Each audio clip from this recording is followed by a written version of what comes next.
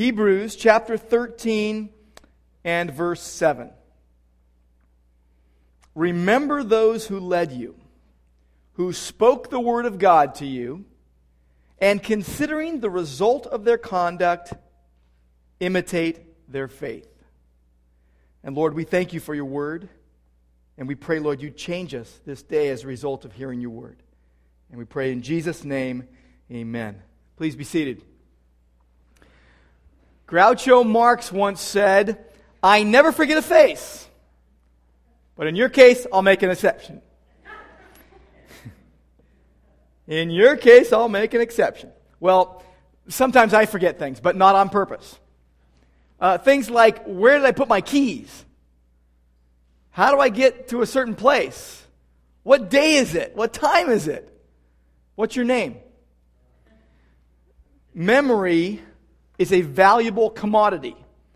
Memory is a powerful tool. It's a great ally. And some long-term memories are just simply wonderful. My wedding day. The birth of our 5 kids. Momentous occasions. There's also the mundane, wonderful memories. Whenever UCLA beats USC. And Lakers championships. Things like that. Some memories are disturbing. When JFK was shot. 9/11. Other tragedies, other disasters, and even the remembrance of our own sin. Disturbing. Some memories are wonderful, some are disturbing, but no one would dispute memory and remembering is a powerful thing. My role in preaching is often simply to remind people of what they already know, to recall the truth. And God wants us to remember.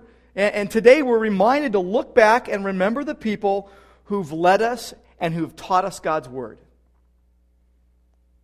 So far in Hebrews chapter 13, we've been encouraged to love the brethren, show hospitality to strangers, show kindness to prisoners.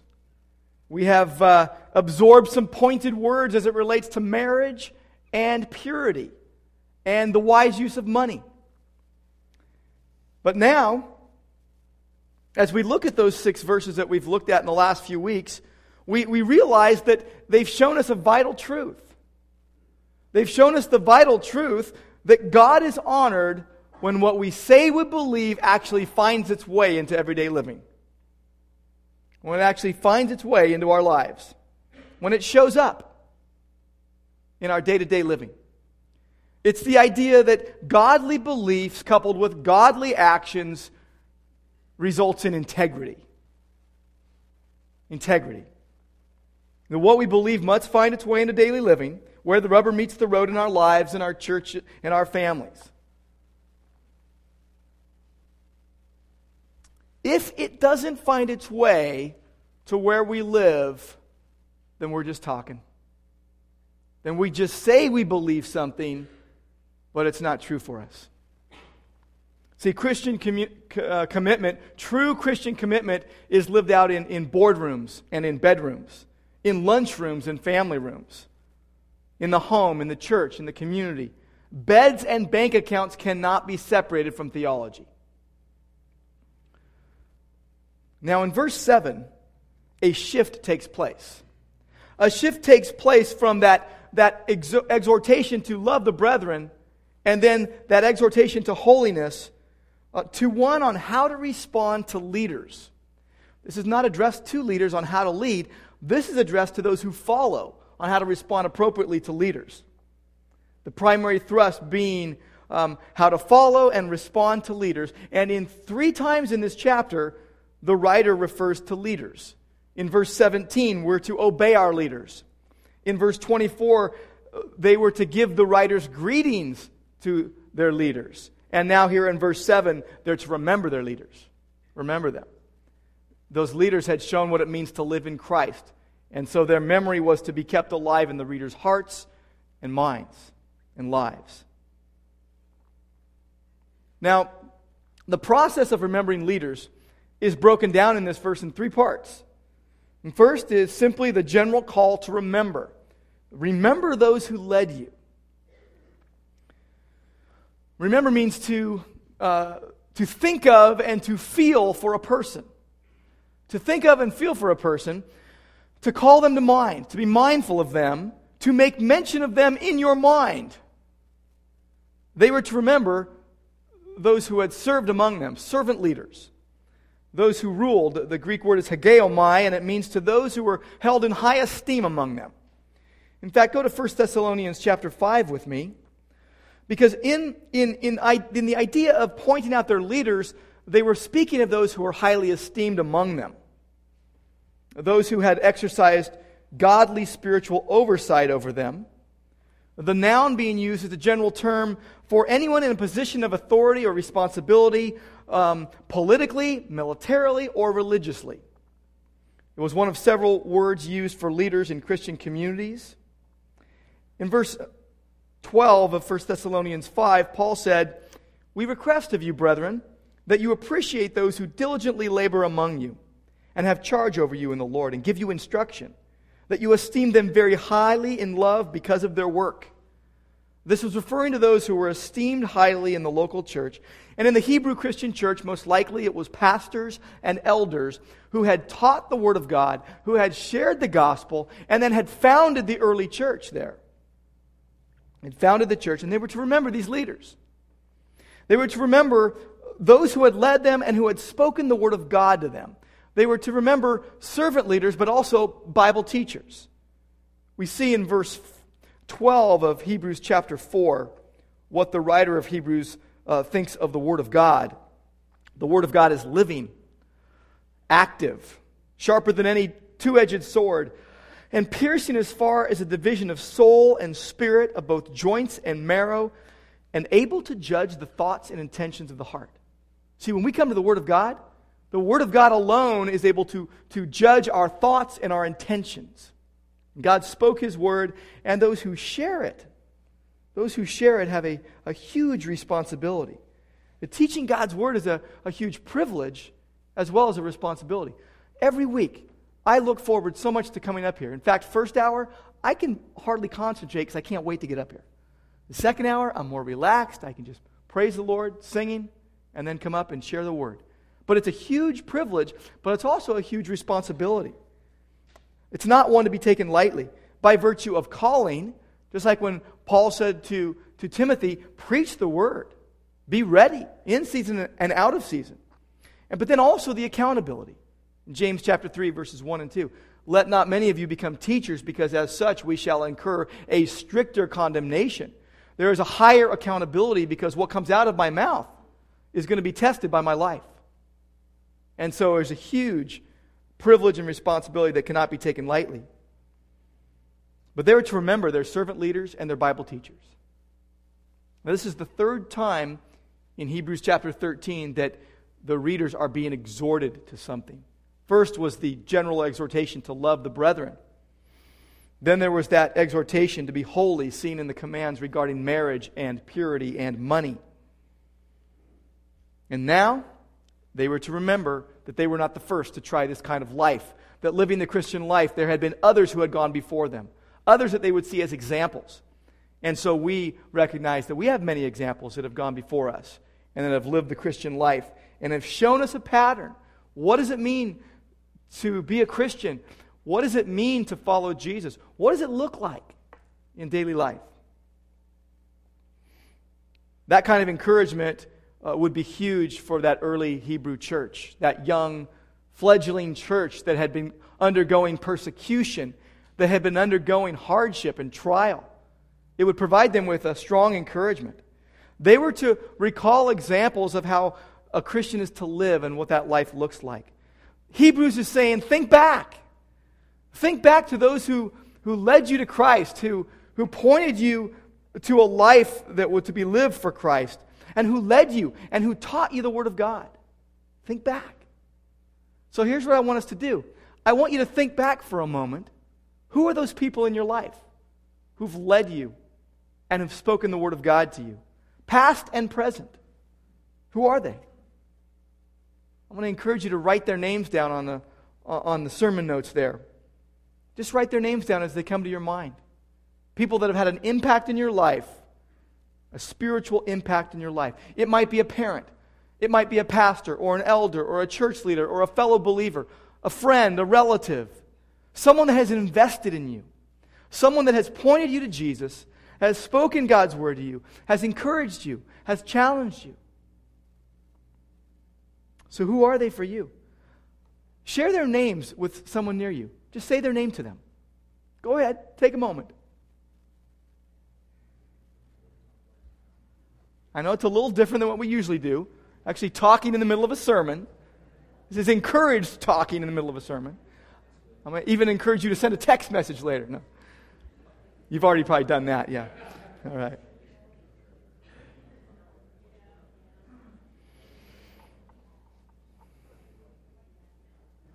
A parent, a pastor, a friend, a relative that has impacted your life. And just saying their name, there's some power, isn't there, in saying their name to another?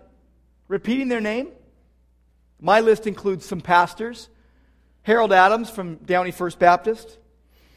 Also from Downey, Gary Nealon and Denny Clementson. From Voyagers, Gary Stubblefield. And then mentors and friends of mine. Dave Newsma, Ron Castro, Rod Appleton, Tom Munson, Bill Larimore, Jim Cook. There's others, a lot of them. Praise God. I praise God for them. But we're instructed to remember those who led us and spoke the word of God to us. But there was another step. They weren't just to say their name or think of their name. They were to take another step in the process of remembering. They were to consider their lives. Consider is a different word than remember, with a much more focused intent. The Greek word is anatheoreo. It means to scan closely. Many of you use scanners, and you scan the object, and there you have a representation of what you scanned.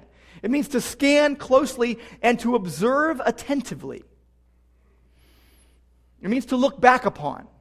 It's like putting something under a microscope and then dialing it down to a very focused view. Get the detail. Some of you do research. It's like researching a topic. Going through some study and some research to find out what is going on. They were to closely scrutinize godly examples in their life. Those who had been an example of Christ to them. And this call to contemplate these leaders is similar to the exhortation to look to Jesus that we see in Hebrews 12:2. Looking to Jesus, the author and perfecter of our faith, the initiator and perfecter of our faith. There's a clear connection. The call to observe leaders was a common part of early Christian advice, to follow those who followed Jesus. Just like Paul said. He said, imitate me as I imitate Jesus. See, if there's someone on your list, we trust that they're on your list because they have encouraged you to follow Jesus as they were following Jesus. If they're not following Jesus, they're not on the list. They don't make the cut. So we're to consider them, to scrutinize their life, to in a sense, dissect their life. Specifically, they were to consider the result of their conduct, which could mean the end of their life, but it could also mean the successful outcome and result of their way of life. Consider the outcome of their way of life. Most interpreters suggest that the author is thinking of church leaders who've died in the faith, the faithful who have gone before us. But they could also, and this word could also be used of leaders who were still living, who were still alive. Now there's an identifying clause here, those who spoke the word of God to you. And so that specifies that they were people they knew personally. They weren't distant. They knew them. Now take a look at your list for a moment and think about the people that you have on that list. What did they do? What can you say about their character? What could you say to describe them? Write down a few things. How do you describe these people that you say led you and spoke the word of God to you? What were they like? What were they all about? And take a moment and share that with somebody next to you. Tell them something about that person. Maybe one thing about them. Don't be shy. It's all right.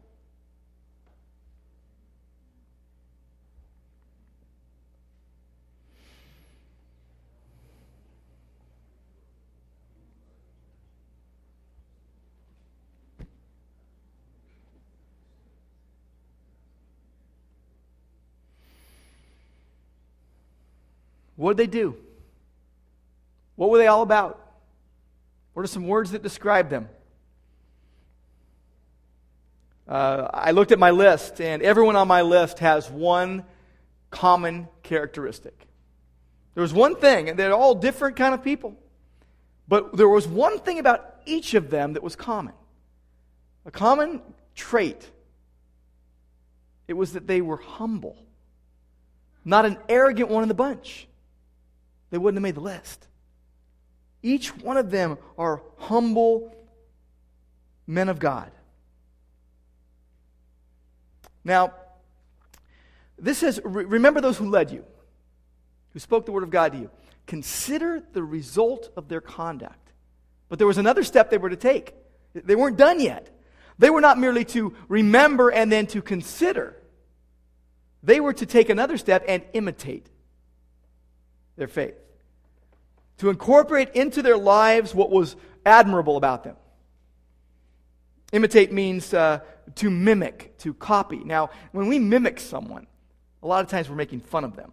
And even when we think of imitation, I don't want imitation cheese. I want real cheese. I don't want imitation butter. I want real butter. I don't want imitation crab. I want real crab. This is a good thing here, though. To imitate them is a good thing because they were imitating Christ.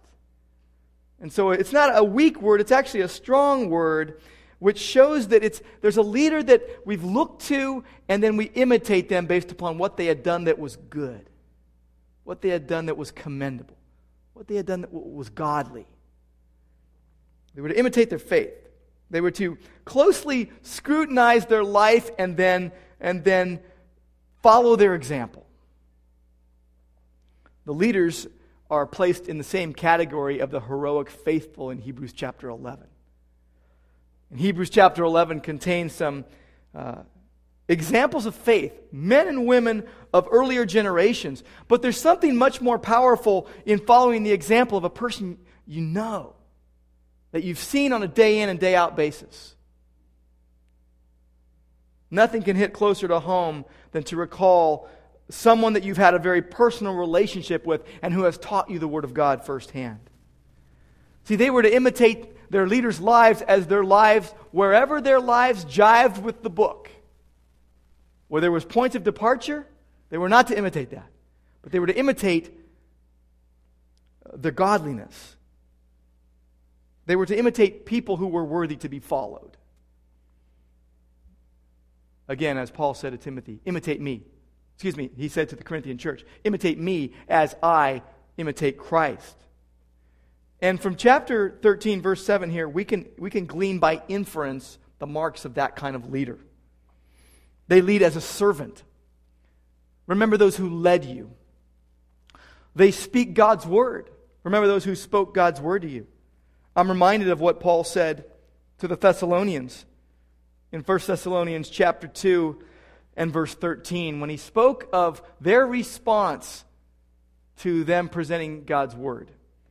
He said, "For this reason we also constantly thank God that when you received the word of God, which you heard from us, you accepted it not as the word of men, but for what it really is, the word of God, which also performs its work in you who believe."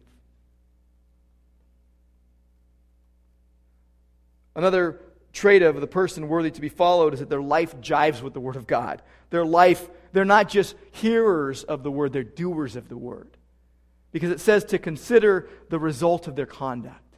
Consider the outcome of their life. There is a sustained faithfulness that it can be seen. They're not one-hit wonders. They're faithful over the long haul. Now, we're to identify these kind of people. We're to ID them and then imitate them. Follow their good example. And what we're to learn from them is not their personalities or their ministry techniques or even their shortcomings and sins. What we're to imitate is their faith. Verse 7 says, imitate their faith. How they relied upon the Lord. How they stood firm in their faith. Because they didn't rest upon their charisma or their personality strengths. Their faith carried them. Their faith inspired them. Now, with regard to the people that are on your list, How do they inspire you? How do they inspire you? How do their lives inspire you to be more like Jesus? What did they do that you want to do? I'm a big fan of Christian biographies. The lives of people like Louis Talbot and Jim Elliot and George Mueller and Hudson Taylor and Amy Carmichael and Henrietta Mears have inspired me to want to follow Jesus more closely. I've been inspired by their lives. I learned from Jim Elliot's life the idea of journaling and writing down what God is teaching me in life. I learned from Hudson Taylor's life the idea of faith, because he was the father of modern faith missions. He trusted God. One of his sayings was to move man through prayer by God alone. But also I've been impacted by the living biographies that I've observed. The memories and the examples of mentors that I have personally known. From Gary Nealon, I learned honesty. To not be afraid to say what really needs to be said. From Denny Clemenson, I learned to be a shepherd, to be available, to walk with people. From Dave Newsma, I learned, as a young college student, the idea of tithing and giving to God's work. From Gary Stubblefield, I learned to be a servant leader, that no task was above your stature or whatever, but to do whatever it needs to be done and to do it unselfishly. From men like Rod Appleton and Tom Munson and Gary Rutherford and Bill Larimore and Jim Cook, I learned loyalty. Brothers. No matter what. Now, if you think about the people on your list, if they're still alive, tell them how God has used them in your life. Tell them this week. You can send them a text message right now if you want. Call them up. Honor God by honoring them and what God has done in their life and spoken into your life. If they're not alive anymore, if they're already with Jesus, and I've got several of those, Charlie Allard, Fred Sahlberg, and Buck Rarick are three that come to mind. They're in the presence of Jesus right now. But I can tell you about them. I can tell you how Fred Sahlberg was a soul winner. How he had such an unassuming way with people, and how he was able to get to know them and then zero in on the gospel. And I sat there with him several times where he presented the gospel and people responded. From Charlie Allard, just a humble man. Buck Rarick, available. An older man available to younger men. But if they're not living anymore, if they're with Jesus now, tell others about them. After the service today, share them. Tell them to your kids. Tell the stories.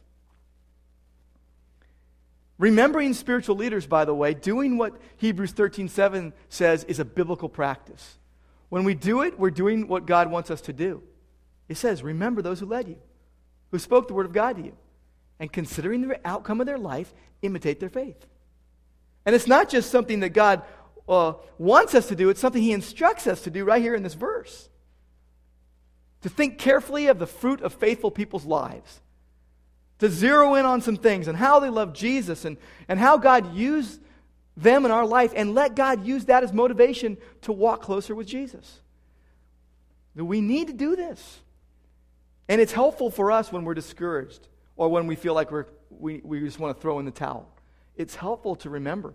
A lot of times we are going so fast in life, we don't take the time to just think, to think back and remember. Remember godly examples. But God wants us to.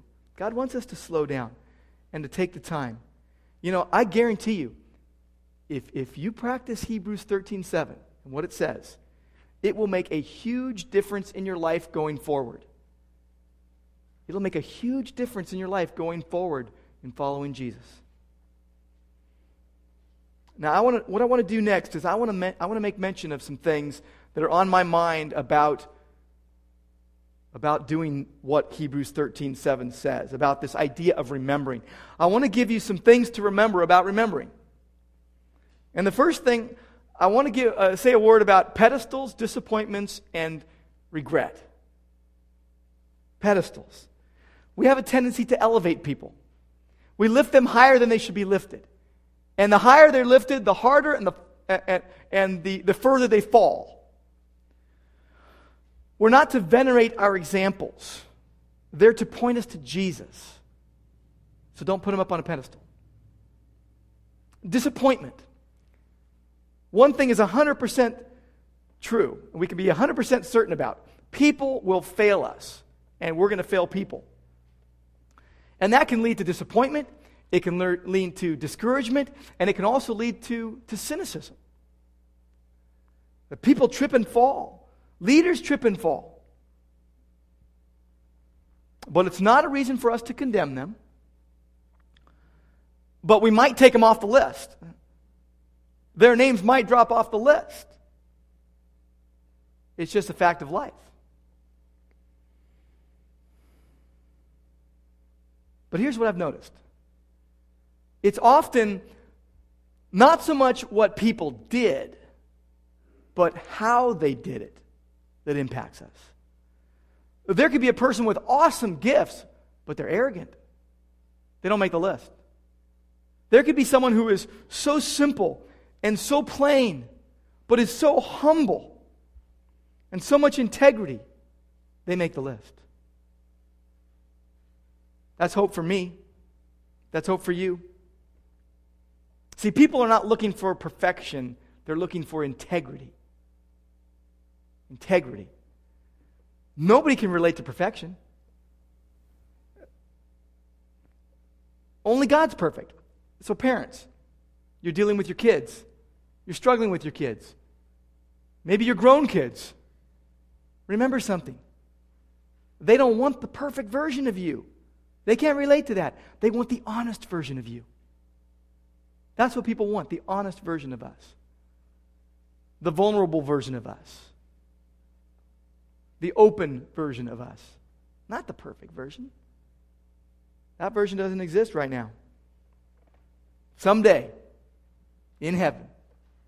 But until that time, we got to give the honest version.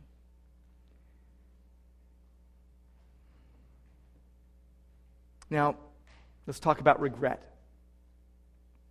You may not have anyone in your life like we're talking about. You may not have written anyone down. You may feel uncomfortable even thinking about it because you can't think of anybody.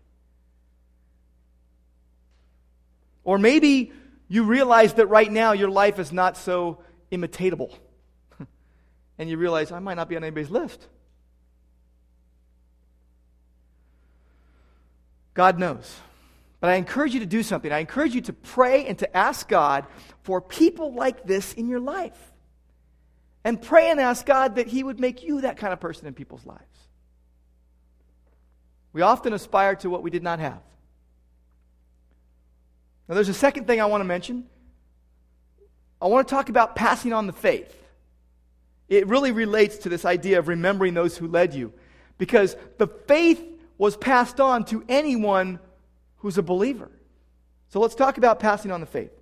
The strongest examples in our lives are usually ones who spent time with us, who invested in us, who taught us, who took an interest in us, whose life we saw on a day in, day out basis where the rubber meets the road and we saw faithfulness in daily living.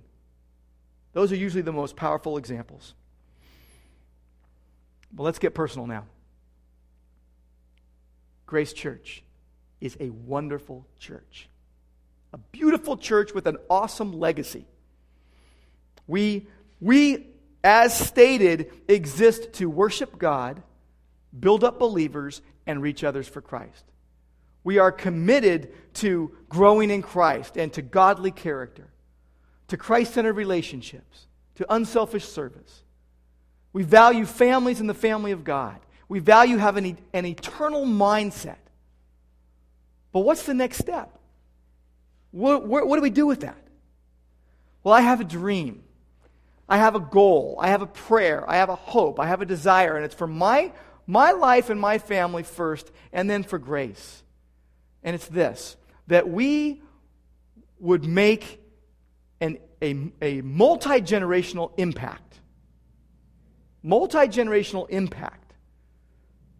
That we would impact our generation and future generations for Christ. That is a biblical and worthy aspiration.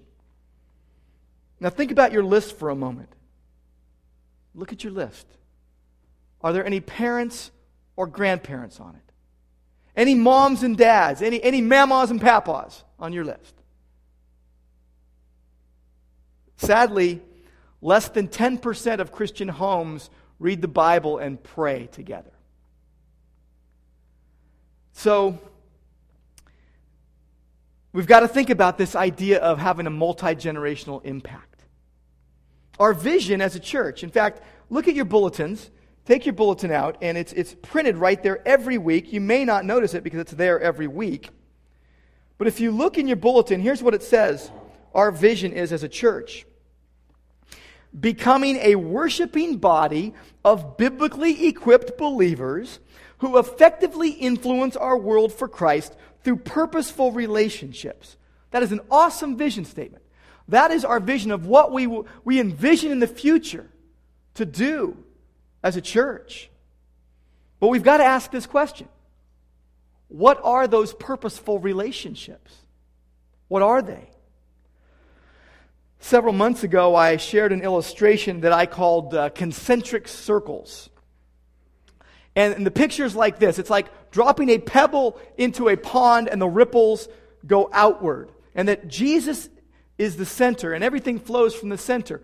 And first is our relationship with Jesus, and then with our household, and then with the body of Christ, and then with the community in the world. And it makes sense because even Jesus said, you'll be my witnesses in Jerusalem and Judea and Samaria and to the ends of the earth, to the uttermost parts of the world. But it only makes sense that we follow that flow of relationship, that everything flows out of the center of our relationship with Jesus. And then we don't leapfrog to the ends of the earth, but we address what it means to follow Jesus with our household. Whether you're single, whether you're married, have a bazillion kids at home, and everything in between. We take and we think of our relationship with Jesus, then through our household, then as a body of Christ, and then the community in the world. See, our strategy must focus on how can we weave the idea, this emphasis that fosters a relationship with Jesus first, at home, then as a church, and then out into the community and into the world. See, it's all integrated. But it is hardest to live our faith at home. It is the hardest to live our faith at home. But passing on the faith, evangelism and discipleship begins at home. And if we don't do it there, if we can't do it there, it's only a show everywhere else. If we cannot live our faith at home, then what we do out there, or even here, is just a show. It's fake in public. See, godly beliefs and godly actions equals integrity. And if it's not recognizable at home, it's fake elsewhere. We must live the Christian life at home first, where only God and our household sees, and our neighbors sometimes hear and see. But we must aim for multi-generational impact through those spheres, through those areas of life. See, what will our kids and our grandkids remember 10, 20, 30, 40 years down the road if Jesus doesn't come back first? And we're hoping He comes back first. But what will our kids and our grandkids remember 10, 20, 30, 40 years down the road? What leaders will they remember who led them and taught them the Word of God? My hope and my prayer is that it is their moms and their dads who read the Bible with them, taught them the Word of God, and prayed with them, and led them to Christ. And then godly adults came alongside and supported what was taught in the home. That's my hope. That's my prayer. Let them see Jesus. But you may be sitting here today feeling some regret because you haven't done that, or it wasn't done in your life, or you're not doing that now. But let me say this, don't let regret be a roadblock to keep you from what you feel bad about not doing. Don't let regret get in the way of doing what you know God has called you to do. Just confess it to God and start today. Start doing that today. Do what you know God wants you to do and what you have a desire to do, and just start today. Let the past be the past. Let God take care of the past. And trust Him for the future. And trust Him right now in the present too. Give Him Jesus. Simple. Give Him Jesus. And finally, I want to say one thing about serving God as a way of life. Serving God as a way of life. Think about the people you have on your list. Or maybe you're on someone else's list. That's the result of wanting to serve God more than wanting to be served. Jesus said, the Son of Man came not to be served, but to serve and to give His life as a ransom for many. Jesus gave, Jesus served. And there's our example. And the people that we remember, the people that we consider, the people that we want to imitate are those who've served. Those who have served with humility and with gentleness and with integrity and with honesty. Those who embody the characteristic of unselfish service. Those are the people that in a sense are like Jesus to us. Humble and gentle, like Jesus said He is. And if you didn't have those kind of people in your life, most likely you want to be that kind of person in someone else's life. Because you want others to have what you didn't have. And that's a noble aspiration. And you want that so that others may see your good works and glorify your Father who's in heaven. Another good thing. A really good thing. For the rest of this year, here's what we're going to do as a church. We're going to try to weave in the emphasis of unselfish service in everything we do. In everything we do. And we're not going to do it in our own strength. It'll be as God leads us. But it's the idea of as we're saved by grace, so we live by grace, and we want to serve by grace. And so we want to find as many ways as we can to serve God at home, as a church, and out in the community. In that order. I'd like to ask the worship team to come back up. We're going to sing one more song. But I want to share one more thing. Earlier this week, I was watching some men in my neighborhood trim some eucalyptus trees. And where I live in Irvine, there are some huge eucalyptus trees. And here's the process. These are huge trees with big trunks and heavy, heavy limbs. And here's what they did. They set up a truck, big truck with a extension on it and a crow's nest at the top. There was a guy at the top with a chainsaw, but there were 2 or 3 stationed below. There was someone up on a roof watching to make sure that things didn't hit the structure. And then they had ropes tied around the trunks and the branches that they were going to cut, so as not to fall and either injure or kill someone. They took great care and precision in what they were doing because the stakes were high. The stakes were high because if they cut one of those branches and it fell and hit an innocent bystander or one of these workmen, they could die. The stakes were high.